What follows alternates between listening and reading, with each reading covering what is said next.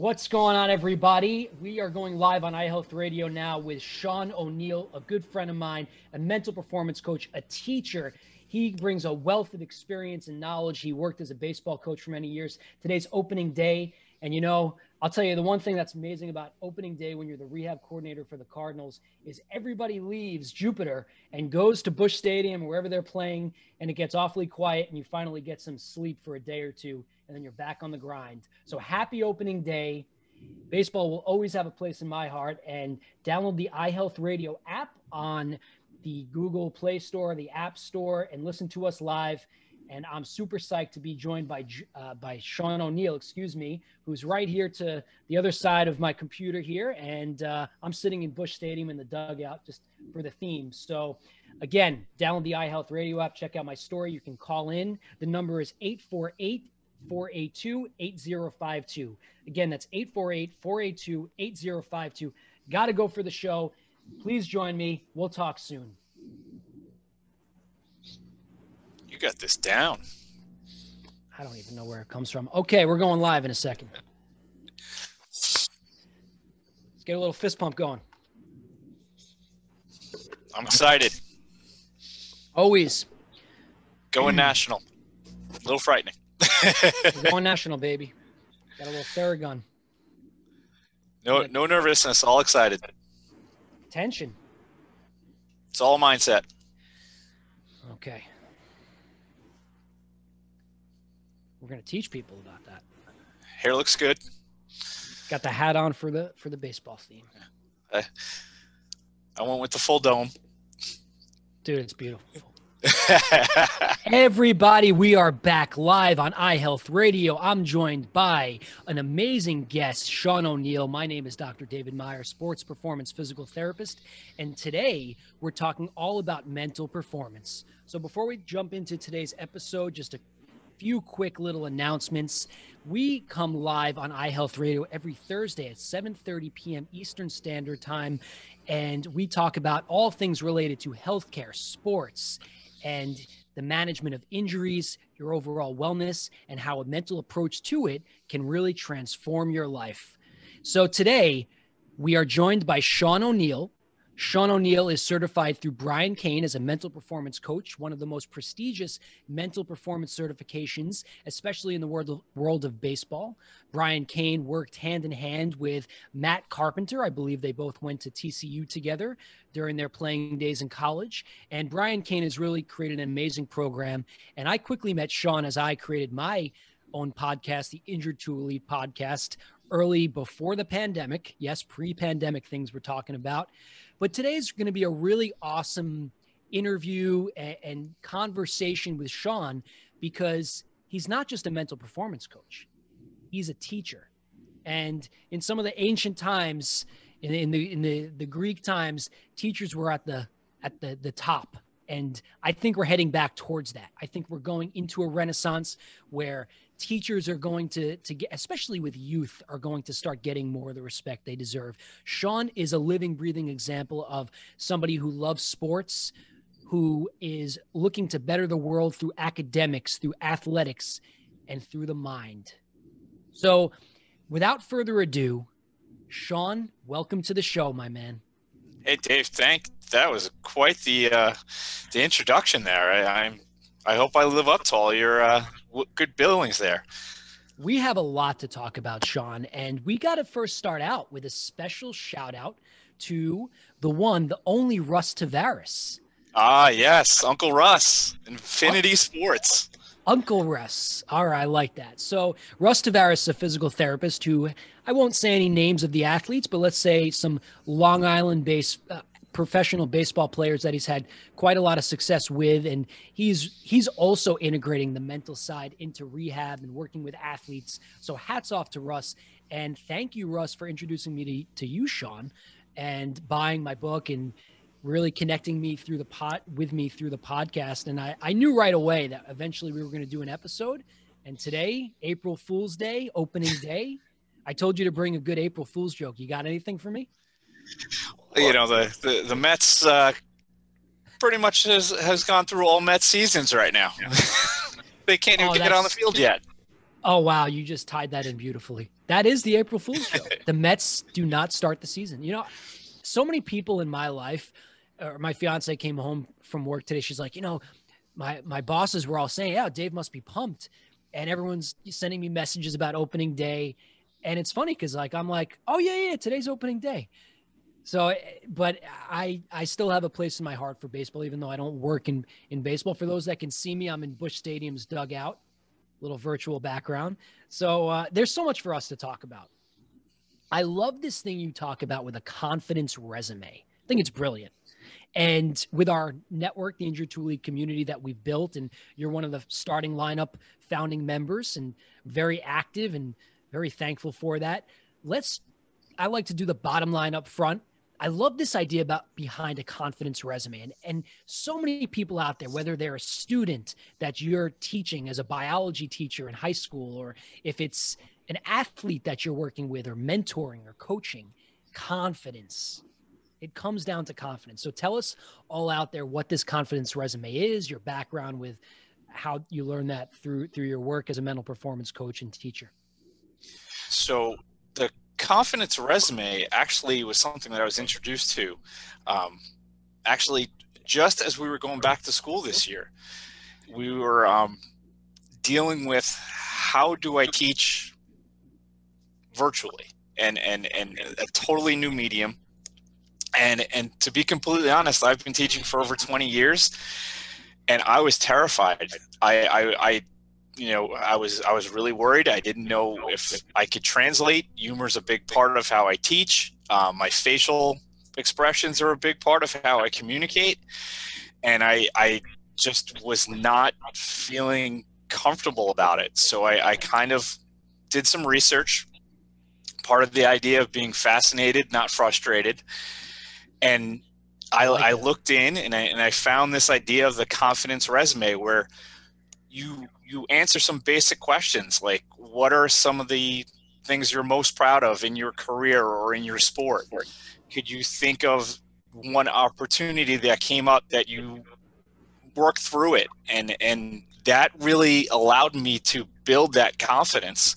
So when I went into school and did this virtual experience, I was ready to go. And I was using my past wins to drive my future wins, which is important.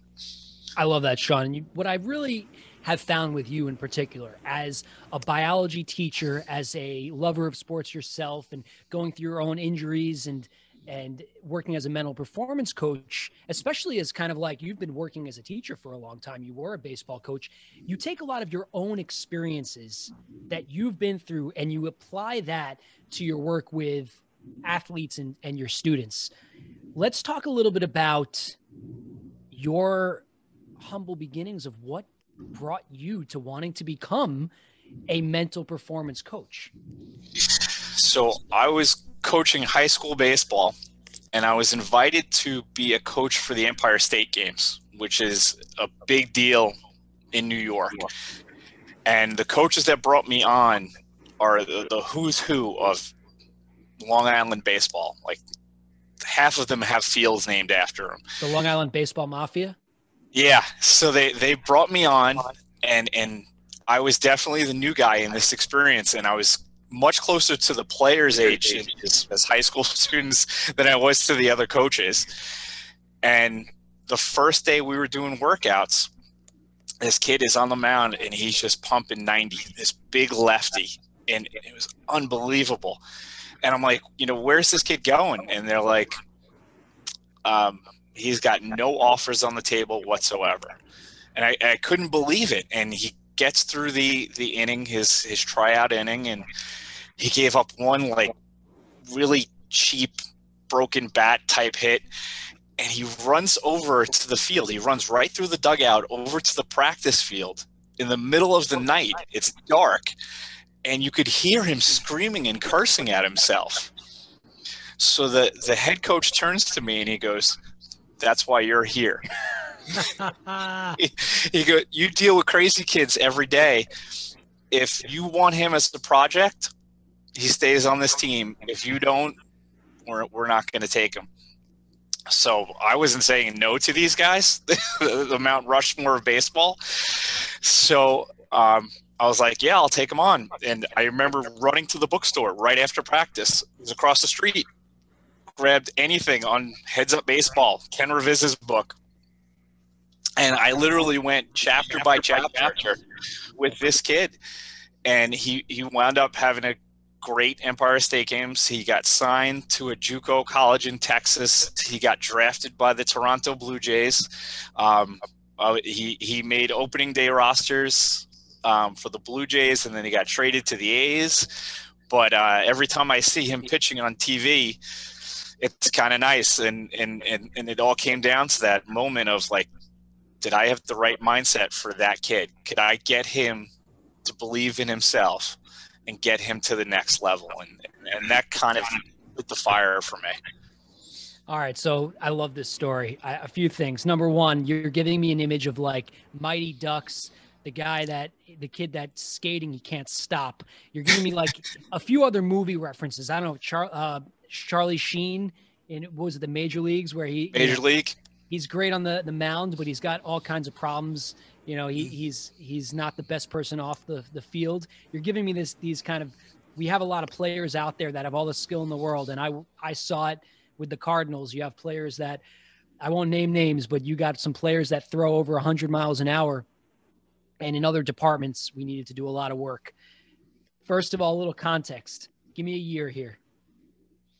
So that was 2009, probably, somewhere around there.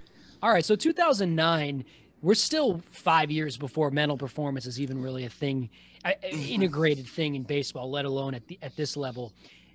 Tell me how did you connect to this player, and what were those first steps of having the conversation? I actually asked him a question, which I didn't know anything about mental performance at the time, but it actually is a big question in mental performance. Is this behavior helping or hurting you reach your goals? And that was the beginning of our conversation. And we wound up having every meal together for the tournament. You know, we talked a lot. He was going to be our pitcher to get us to the championship game if everything worked out correctly. So we spent a lot of time in the bullpen just kind of talking about scenarios, and if this happens, how do you think you're going to respond, and what could be a different way to respond? And it was amazing because he came out and he was lights out for 4 innings, like just unbelievable. And in the 5th inning, I'll never forget this. I'm sitting in the dugout. He strikes a guy out. It was a nasty lefty slider. Ball gets away from the catcher. The kid's safe at first. I'm like, all right, let's see what he does with this. He takes a deep breath. I'm like, all right, this is good. Next pitch, he hits the kid.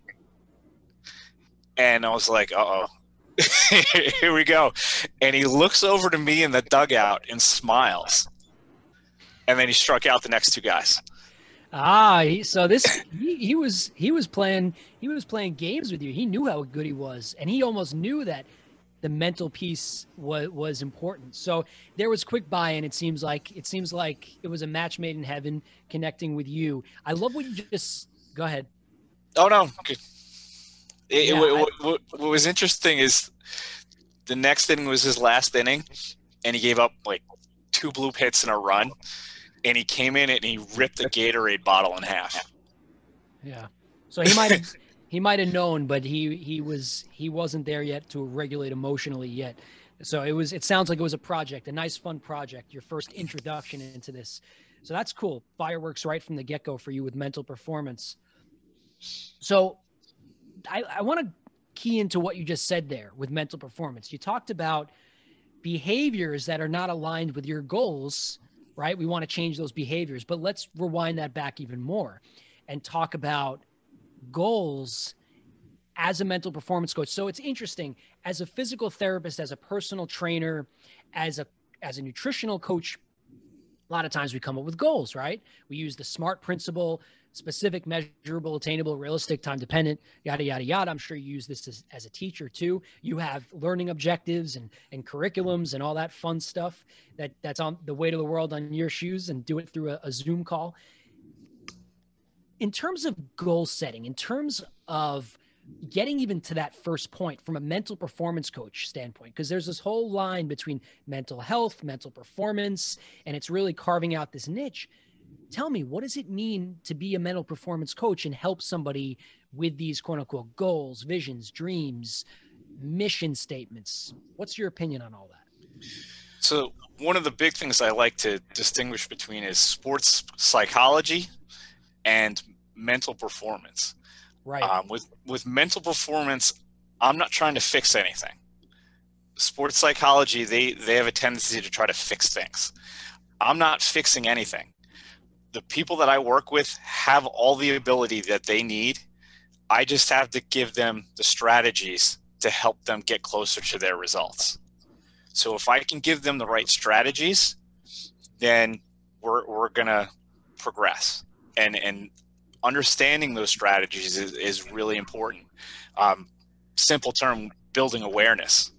Like I think the ultimate goal of any mental performance coach is to get those strategies into your clients, your players, your students, and then they don't need you anymore. Like I think that, and it's probably the same with your physical therapy, get them to the point where they don't need you anymore. They have it all. Sean, you're absolutely right. And I know you know this personally, going through your own physical therapy yourself with your knee. And it is a pervasive model that exists. Fix the knee pain. Now, let's talk about that. So somebody comes to the doctor, the orthopedist, the Dave Meyer, the physical therapist, and they want something fixed, which is their pain, or they're not able to do to partake in a sport or an activity because of that pain that's in the way of it. The interesting thing, though, is really a lot of times it's not so much fixing that pain to get them back to it. It really, that I found, is to help them have a more growth-related perspective of the situation, to empower themselves with knowledge, with strategies and tools to grow through it. And I think that's what separates me from a lot of my colleagues, where I look at myself as more of a coach than a fixing physical therapist. And I think a lot of traditional psychologists, they're looking to fix, they're looking to, resolve inner conflict and connect with the inner child, and all of a sudden maybe make a more realistic dream come true. But as a mental performance coach, as a coach in general, we're really trying to help guide and facilitate what's already natural to that individual. And I love that about mental performance. You're looking at confidence. You're looking at ways to improve your own way of thinking about things in terms of your belief system. It's one of those things that's very interesting in our society now. We're very much a go to the doctor, fix it. Mm-hmm. Students are very much just tell me what I need to know. And preach, Sean, preach. This is what I always say. And when you understand that growth mindset and that idea of I can do all of this, it's not going to be fast, but the journey truly is going to be the reward of all of this.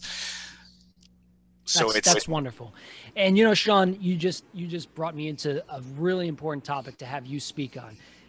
I totally agree. And I've talked time and time again about not fixing and instead growing, and my sentiments towards the traditional model in academics and in healthcare. And the pervasive issue in both of those systems is that we try to pigeonhole our students and our clients and our athletes and our patients in these buckets instead of just finding what's great inside of them. So let's jump right into this whole topic of Angela Duckworth's amazing work with grit that you and I both love.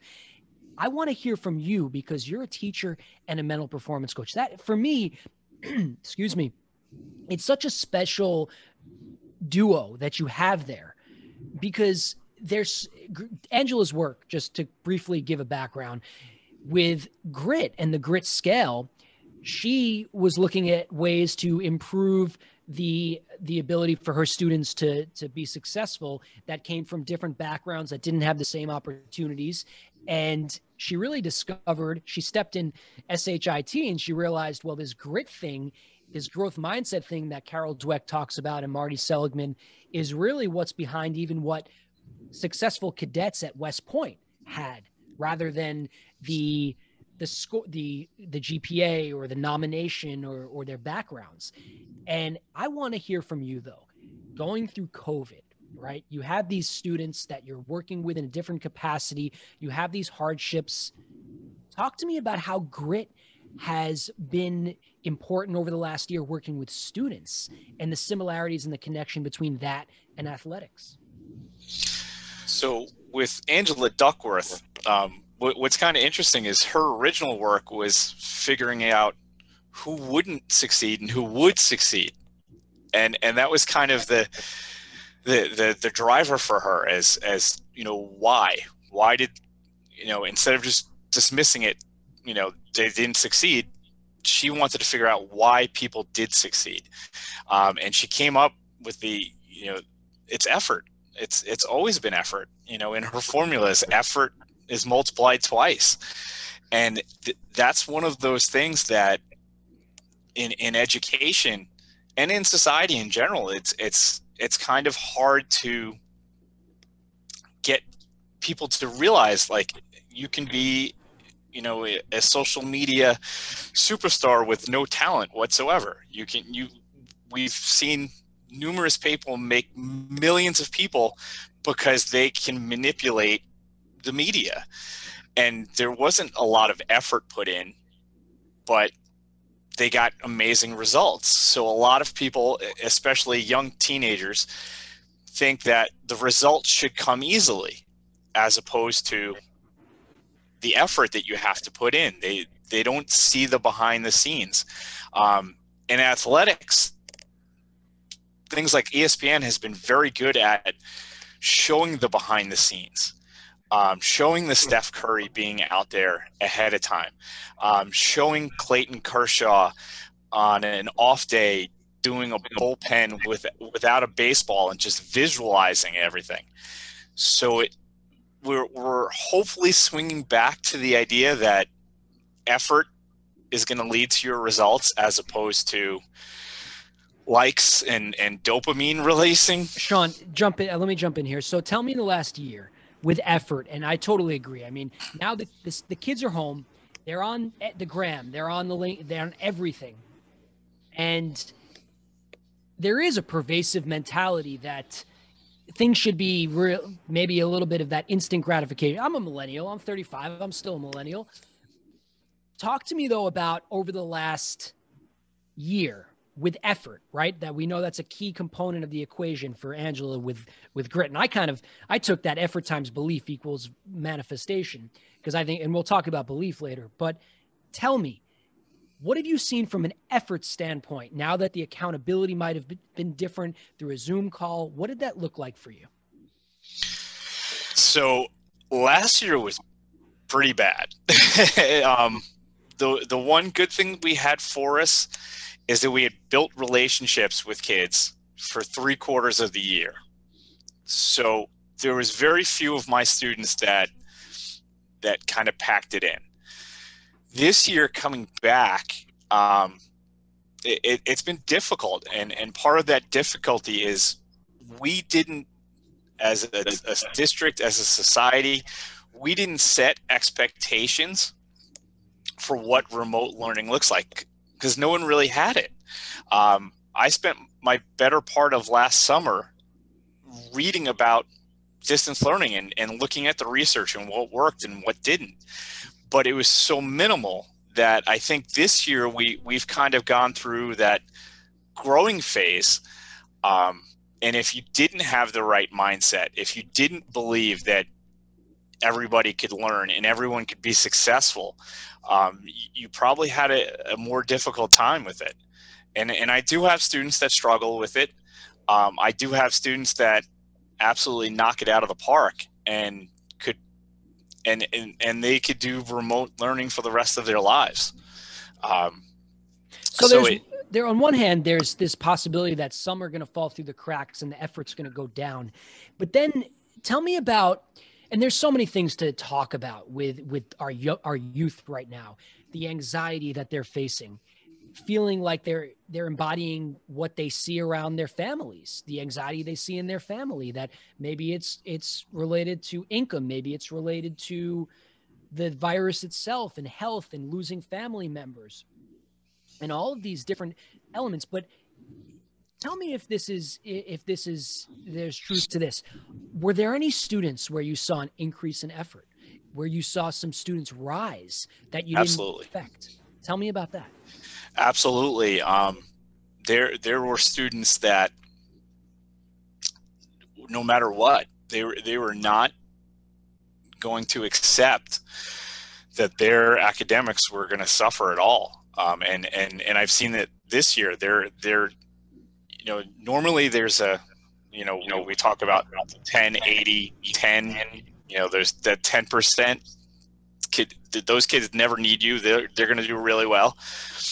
A lot of the 80% are going towards that 10%, where they are really, really understanding how much control they have over their education, which is probably the greatest thing that we could ever teach them, that autonomy, where now they're reaching out to people that they wouldn't reach out to normally. Absolutely. I've seen this too.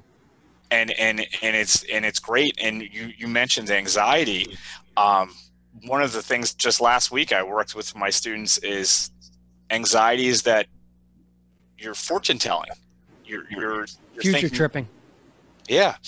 And I always tell them, I'm like, if you can fortune tell me the lotto numbers, we're good. Right. But I think it's that idea. We just need to give them the strategies.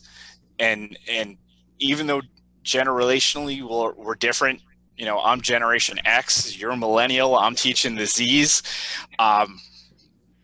We all have that. We as a species, we haven't changed that much in 30 years.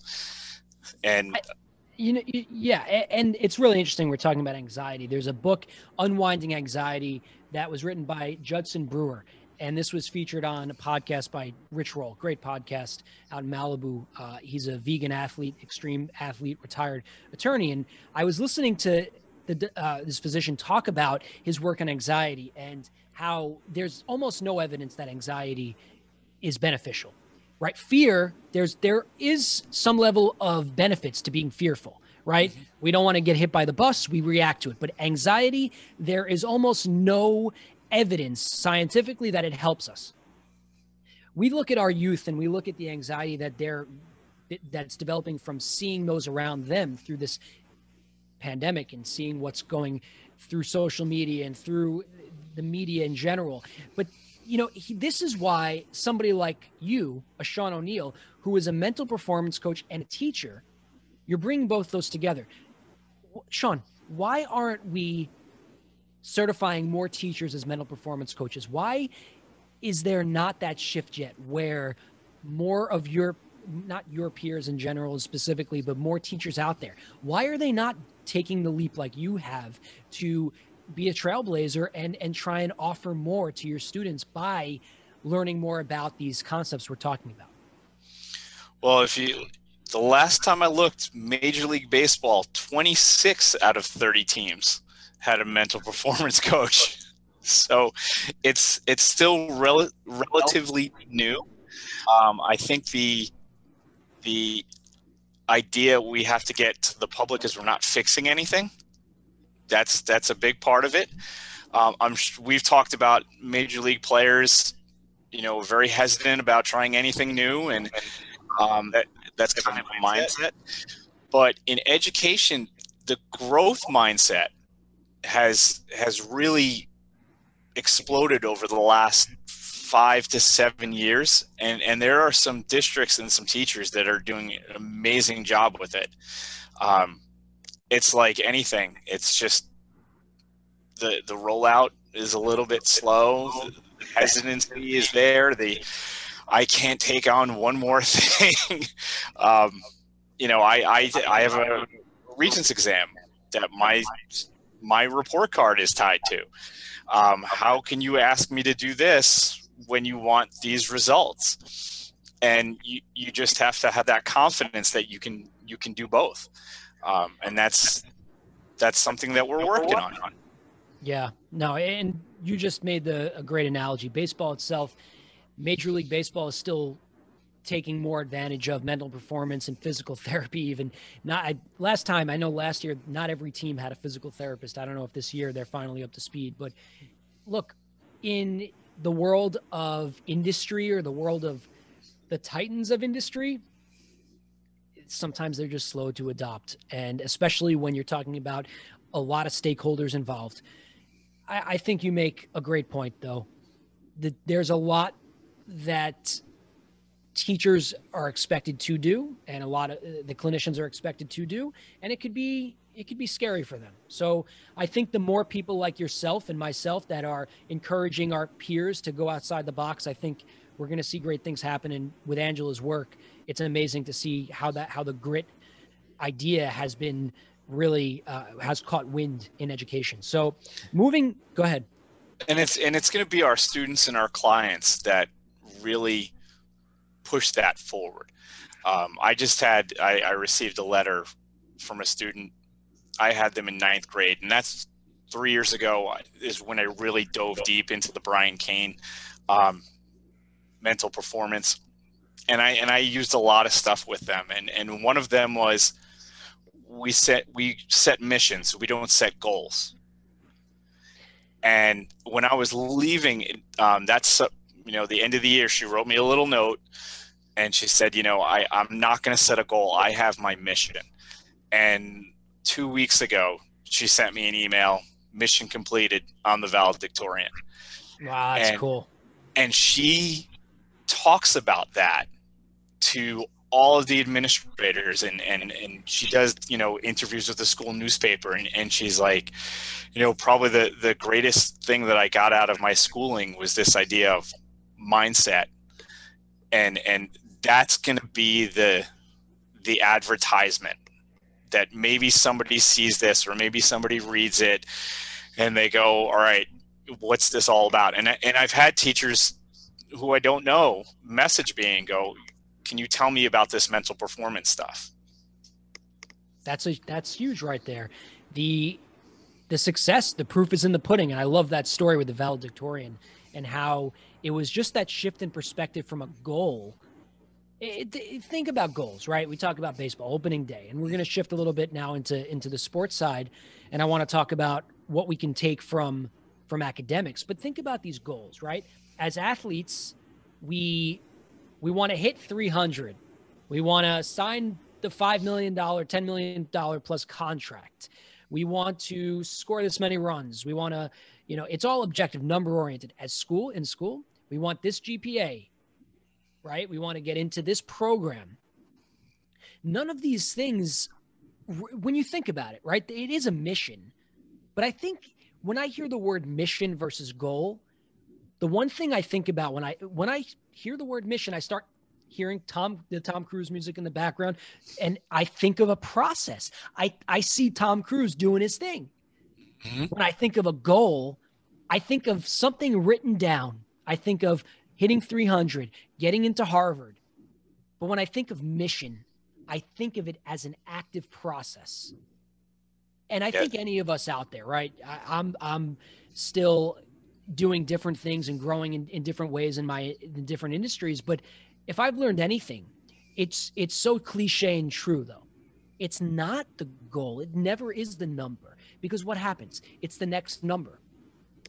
Tell me, Sean, what you've taken from academics, and how is this like a symbiotic relationship between the textbooks and the field? Because there is this school and sports. It's love and marriage. Tell me, what have you taken and how have you put these together in your life and your work?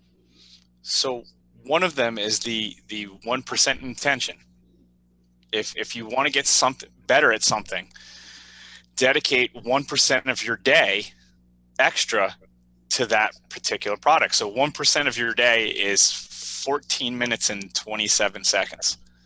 So if you really want to get better at something, dedicate an extra 15 minutes a day to that, whether it's, your worst subject in school, or it's a skill that you want to develop on the field, or, in my case, it's reading. It's setting that 1%. I'm going to get 1% better every day. I'm not going to get 100% better in a week, but I'll get 1% better each day. And that's the grit, is that effort. And some days you don't want to do it, but that if you do it, you're getting that much closer to your mission. One of my favorite teachers, his name was Mr. Ishan, 5th grade. And I don't know why, but sometimes I think of you when I think of him now. And I think back to being in 5th grade, and geography was a big piece, and I really started to enjoy it. And it was really the way he treated me. Put me into your classroom. I want to know, how do you take the athlete mentality and how do you infuse this into your students? And then how do you take the student mentality and infuse that in your athletes? Give me some real examples of how you're putting this into use, and put me into the back of your classroom for a second. So it starts with emotion. Like, to get anyone to buy into your process, you have to connect with them on an emotional level. We have to communicate. One of the things very early on in my career, I learned that a kid in the building doesn't walk by me without me saying hello. It's such a very simple thing to do, but I can judge their body language. I can see if they're not having a good day. I can ask questions about that. If they did something special, I can encourage them with it. So even remotely, we have opportunities where we can reach out and make an emotional connection. And you see this with your clients in PT. If you like the person, they're going to do more for you. It's pretty simple. It's not rocket science. I think this is, well, you bring up a great point. You have to connecting with your students. It seems like that's something that you keep at the forefront. And a lot of even in past lives when I was working with athletes, a lot of times we feel like, we have a job to do with this individual before we even connect with them. And it can become overwhelming. There's a lot of social psychology things to talk about, the similar to me effect. But when you're a teacher, there's a little bit of that age. There's an age difference. Mm-hmm. There's an experience difference. The same thing that happens with coaches. But let's learn what you do as a teacher, even with that difference in age, where you still are able to connect in a very appropriate, meaningful way. What's the art there? Teach us. So I like that you say teaching is an art, because it really is. And it's something that we'll never master. Like, one of the things that drives me a little pet peeve is when they say, like, you've been teaching for 8 years, you're a master teacher. I'm never going to be a master teacher. It's just, I can get better every day, but I will never master this. And just even this year, one of the things that I'm working on is asking better questions of my students, because you can get into that rut of where, well, I've seen it 10 years ago in this kid and it's the exact same thing. So it's got to be the same problem and I can fix it the same way. And it's not. Like, when I started in the classroom, there wasn't a computer on my floor. And now they're all over the place. So that idea of just, you have to change. You have to change with the students. I am very big on feedback. I'm very big with self-reflection. I tell the kids, I give them, I want you guys to give me feedback on this, and don't worry about hurting my feelings. You can. And they take ownership in that. I've had students tell me, I don't like when you mention this sports team because I like the other sports team. And that's something that you would never even think about, but it's important to that kid. And if I don't do a good job, that could build a divide that I don't want. So it's one of those things, we asking better questions of kids.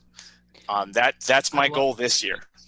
That's an amazing goal. So you get your feedback from even the student that is half, whatever age compared to you. It's not about that for you. It's about being humble, being very, very humble, it sounds like, which I don't exist without my students. Like I tell them all the time, I'm like, if I'm absent, a substitute comes in. If I don't have students, there's no one there. We are the ultimate public service agency. And a lot of people don't realize that, but if our students don't come in, there's no need for us. So we're serving them now. Sean, tell me, I know that you were pre-med before going into the direction of teaching.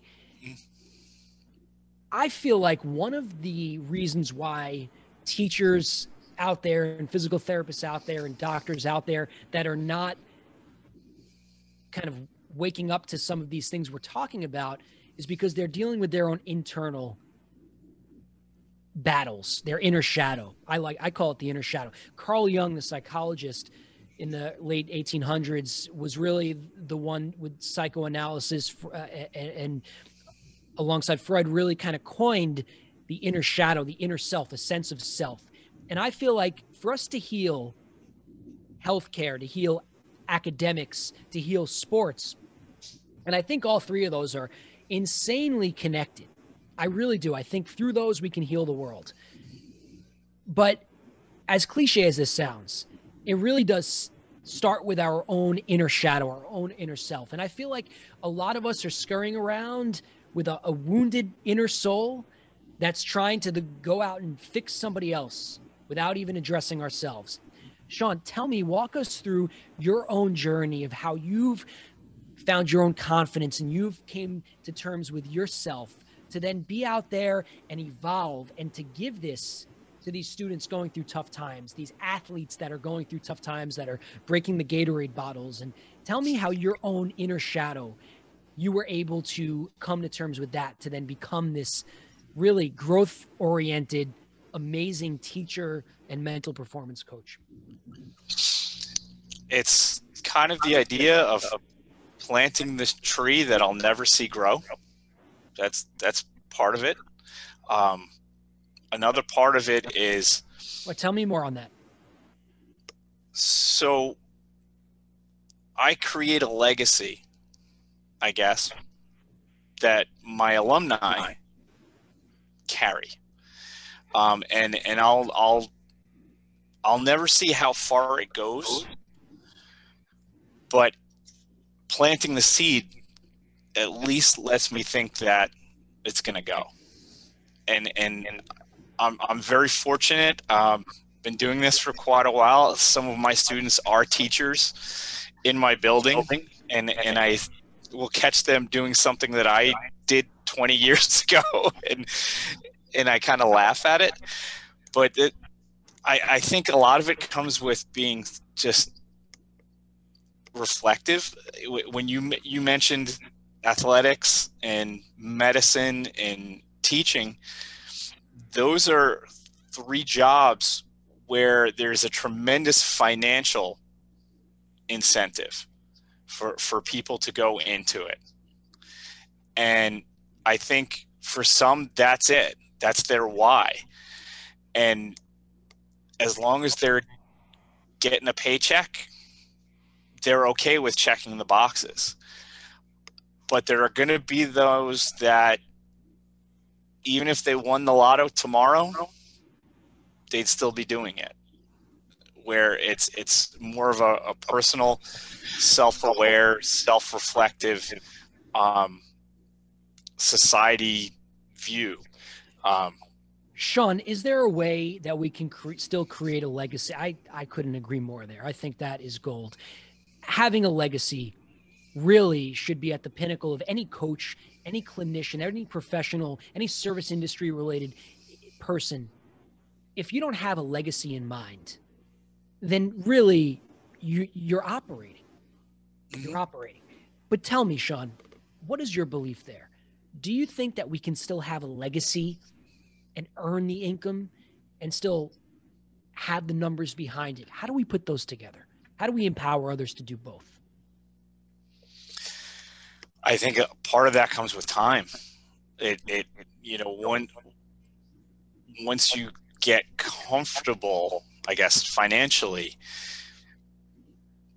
you stay uncomfortable with what you can do.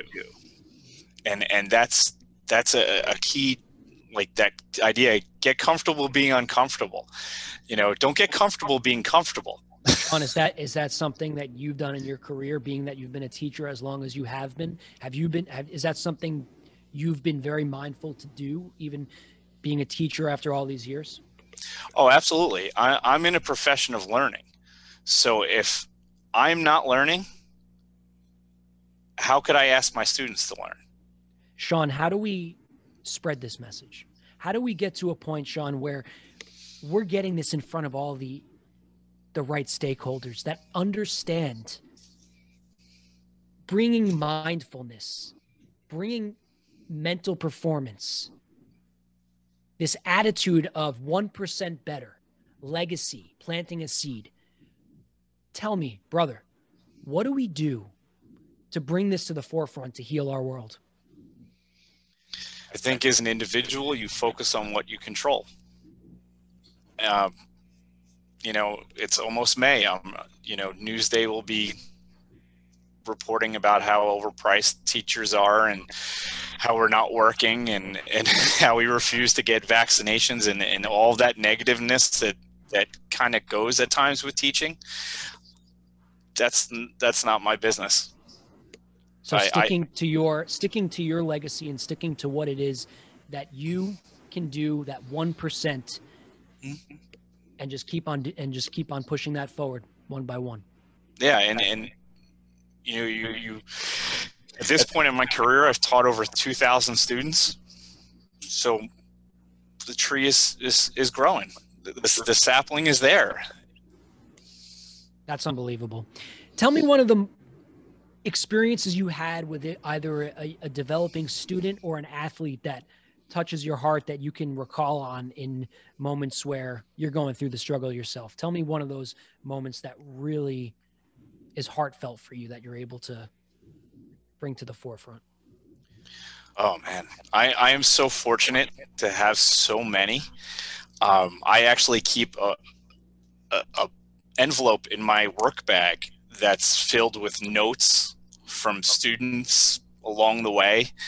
So whenever I'm having a bad day, there's my confidence resume right there. I love that. But I remember very, very early in my career, probably my 4th or 5th year, the valedictorian was speaking at graduation. And before it, they came up to me, they handed me a note, and it just said, pay attention to this speech. And this was a very overperforming student. Went to MIT, aerospace engineer, is doing, and every day would come to my class and just be so stressed out. And every day I made them smile. I was like, you have to smile. Like, you're not leaving here without smiling. I will fail you if you don't smile. And that was every day, the mantra, remember to smile. Now we call it gratitude. Back then I didn't know it. but remember to smile. And her valedictorian speech was based on that idea of remembering to smile. And I was Wow. I was kind of a young hotshot teacher, so I was like, all right. And I was sitting in a section with all teachers, and some of them were close to retiring, and they're sobbing. Oh yeah, you were dusty. You couldn't believe it, probably. They like I was kind of just taken back, but they're sobbing, and they're going. Most of us will go our entire career with never having a moment like this, and you need to remember this. And I've been fortunate that they told me that, because I'm very aware of those moments now, and I appreciate them now. And that confidence resume that I have in my bag of all the notes and graduation pictures and all that, that's gratitude, and that gets me through the tough times. That's beautiful. That's an amazing moment. I could see it. You know, we listened to the speeches of famous celebrities. Denzel Washington gave a great commencement speech I listen to on a daily basis, and it pumps me up. But then there's the people like you that are just going about your work, and hearing something like that is unbelievable. I wish I could hear that valedictorian speech. I want to talk, as we get close to the end of the show here, something for all of us. Whether we're a teacher, a physical therapist, the mental performance coordinator for the Cardinals, or the director of medical and rehabilitation for a team. I talk about this with my personal account. I had a player that he just wasn't feeling great mentally, and I saw it, but I didn't have the right conversation with him, and it ended up being something where, you know, he was suicidal. Tell me, from all these different vantage points that you're able to wear in your own life, when we see stress, struggle, anxiety, the nasty stuff in somebody in front of us, it could be a student, it could be an athlete, how do we become more comfortable, and where do we start with a conversation to help that individual? Where does it start for you? You brought me back to something early in my career where a student of mine was struggling, and I was like, come on, let's go talk to the guidance counselor about this. Let's go talk to the social worker about this. And we sat down, and the social worker, right out of the blue, was like, are you thinking of killing yourself? And the kid was like, yes. And I froze. And I was like, huh? What? Huh? And I learned that day that you just got to ask. You know, you ask that question, no matter how uncomfortable it is for you. Realize you don't have to have the answer for their problem, but sometimes just asking is the catalyst, and then you can get them help. You can, you know, but just that asking is key. I think that this is the thesis right there of being a coach. And you said it before. It seems like a theme for you. You are asking for feedback. That is a golden word as a human being when you're communicating, when you're coaching, asking. That is such a powerful word. I think as human beings, we do want to fix. We want to fix. We want to make somebody smile. I want to fix someone's knee and stretch it the right way. As a doctor, I want to give somebody the right pill. I'm sure you and I can connect over so many different accounts in our lives where we had to ask a question to really cross that bridge and help that individual, or allow that individual to help himself. And I think on a daily basis, if we just go a little bit slower, like you did in that situation, maybe you didn't ask if that student wanted to commit suicide, but you knew to act, and you knew that somebody else would maybe have the right questions. We all need to flex the asking muscle. We have to ask ourselves too. You've took it out of my mouth. You took it out of my mouth. You have to ask yourself. And that's what I brought up before with the inner shadow. So we first have to start asking ourselves, why am I rushing? The moment for me there, I had 15 people in the training room. I had to get the players back in this dugout you see behind me in Busch Stadium. And I was super excited to be there. My first year was my dream. All it took for me in that situation, if I dialed it back, if I relived that, was asking. In that situation, the player did almost, it almost costed his life. Very fortunate situation. It could have costed that individual his life. And it didn't. However, if I was able to ask, it's possible that wouldn't have even been the case. I'm not saying I would have fixed or healed or whatever, but asking that person could have been speeding that process up. I think if we flex the asking muscle early on, right away, today, by first asking ourselves, why am I rushing? Why am I so focused on everything, all this noise? Ask yourself, what is the urgency, right? Sean, I mean, you've been doing this a long time, and I really do believe that our teachers should go back to being those that we raise up on a pedestal. It should be looked upon as the savior of these atrocities that are happening. Catching it in the school systems, catching it while they're developing, maybe they're not having the right parenting. That one teacher like you can change a life, whether they become a professional athlete or not. We all go through the school system. So I really think that the work you're doing, the legacy you're leaving is humbling, And it absolutely is. It's humbling, and I'm sure you feel that going through Zoom call 1,500, and I'm sure it humbles you on a daily basis. But the last thing I really wanted to touch on this subject with mental performance coaches. I think about personal training. You think of like Charles Atlas, and you think about Lou Ferrigno and Arnold Schwarzenegger and the evolution through the 20th century of bodybuilding and working out. And now all of a sudden you had personal trainers, Jack LaLanne, right? And I'm out of sequence here, and then you saw personal training as a profession. You saw NASM and ACSM and and ACE and all these different, and NSCA. All of a sudden, personal trainers, that's a career path. And then you see strength and conditioning. And it really started out as the doctors and even the physical therapists, and then branched out. And now you're seeing, from a psychology standpoint, you have mental performance. And I see all these different themes, though, where people are kind of putting themselves in different boxes, whether it's mindfulness, personal development, coaching, mental health, spirituality, high performance, motivational speaking. Sean, are you agnostic, or do you find yourself in one or a few of those categories?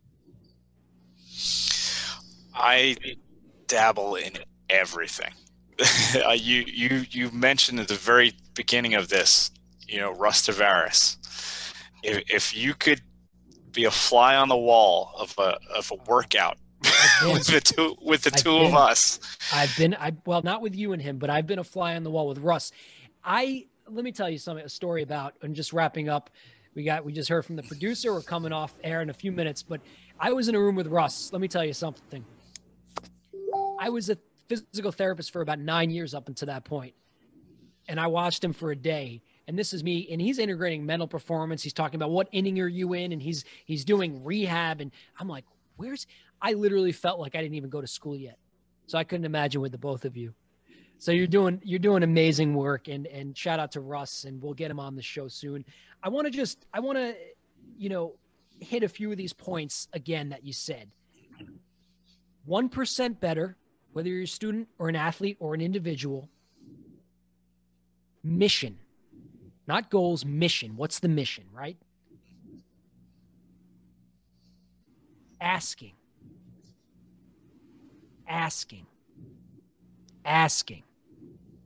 it can save someone's life. It can save your life. It can save your life. Yeah, we all have those questions. You know, am I really happy? That's a great question. You know, what makes you happy? That kind of, what are your core principles? Those are things that drive you. It starts sometimes with a thought, then you could put a pen to paper, and you can this day and age, you can streamline it to the world. You could broadcast it. I mean, you write a book about it. You could write a little bit of a book, Injured to Elite, about it. Get it on Amazon. I have 2 copies. I'm gonna give you many more, and we're gonna do awesome things together. And the last thing that I've learned today from you is planting the seed and having a legacy. You want to be an amazing individual.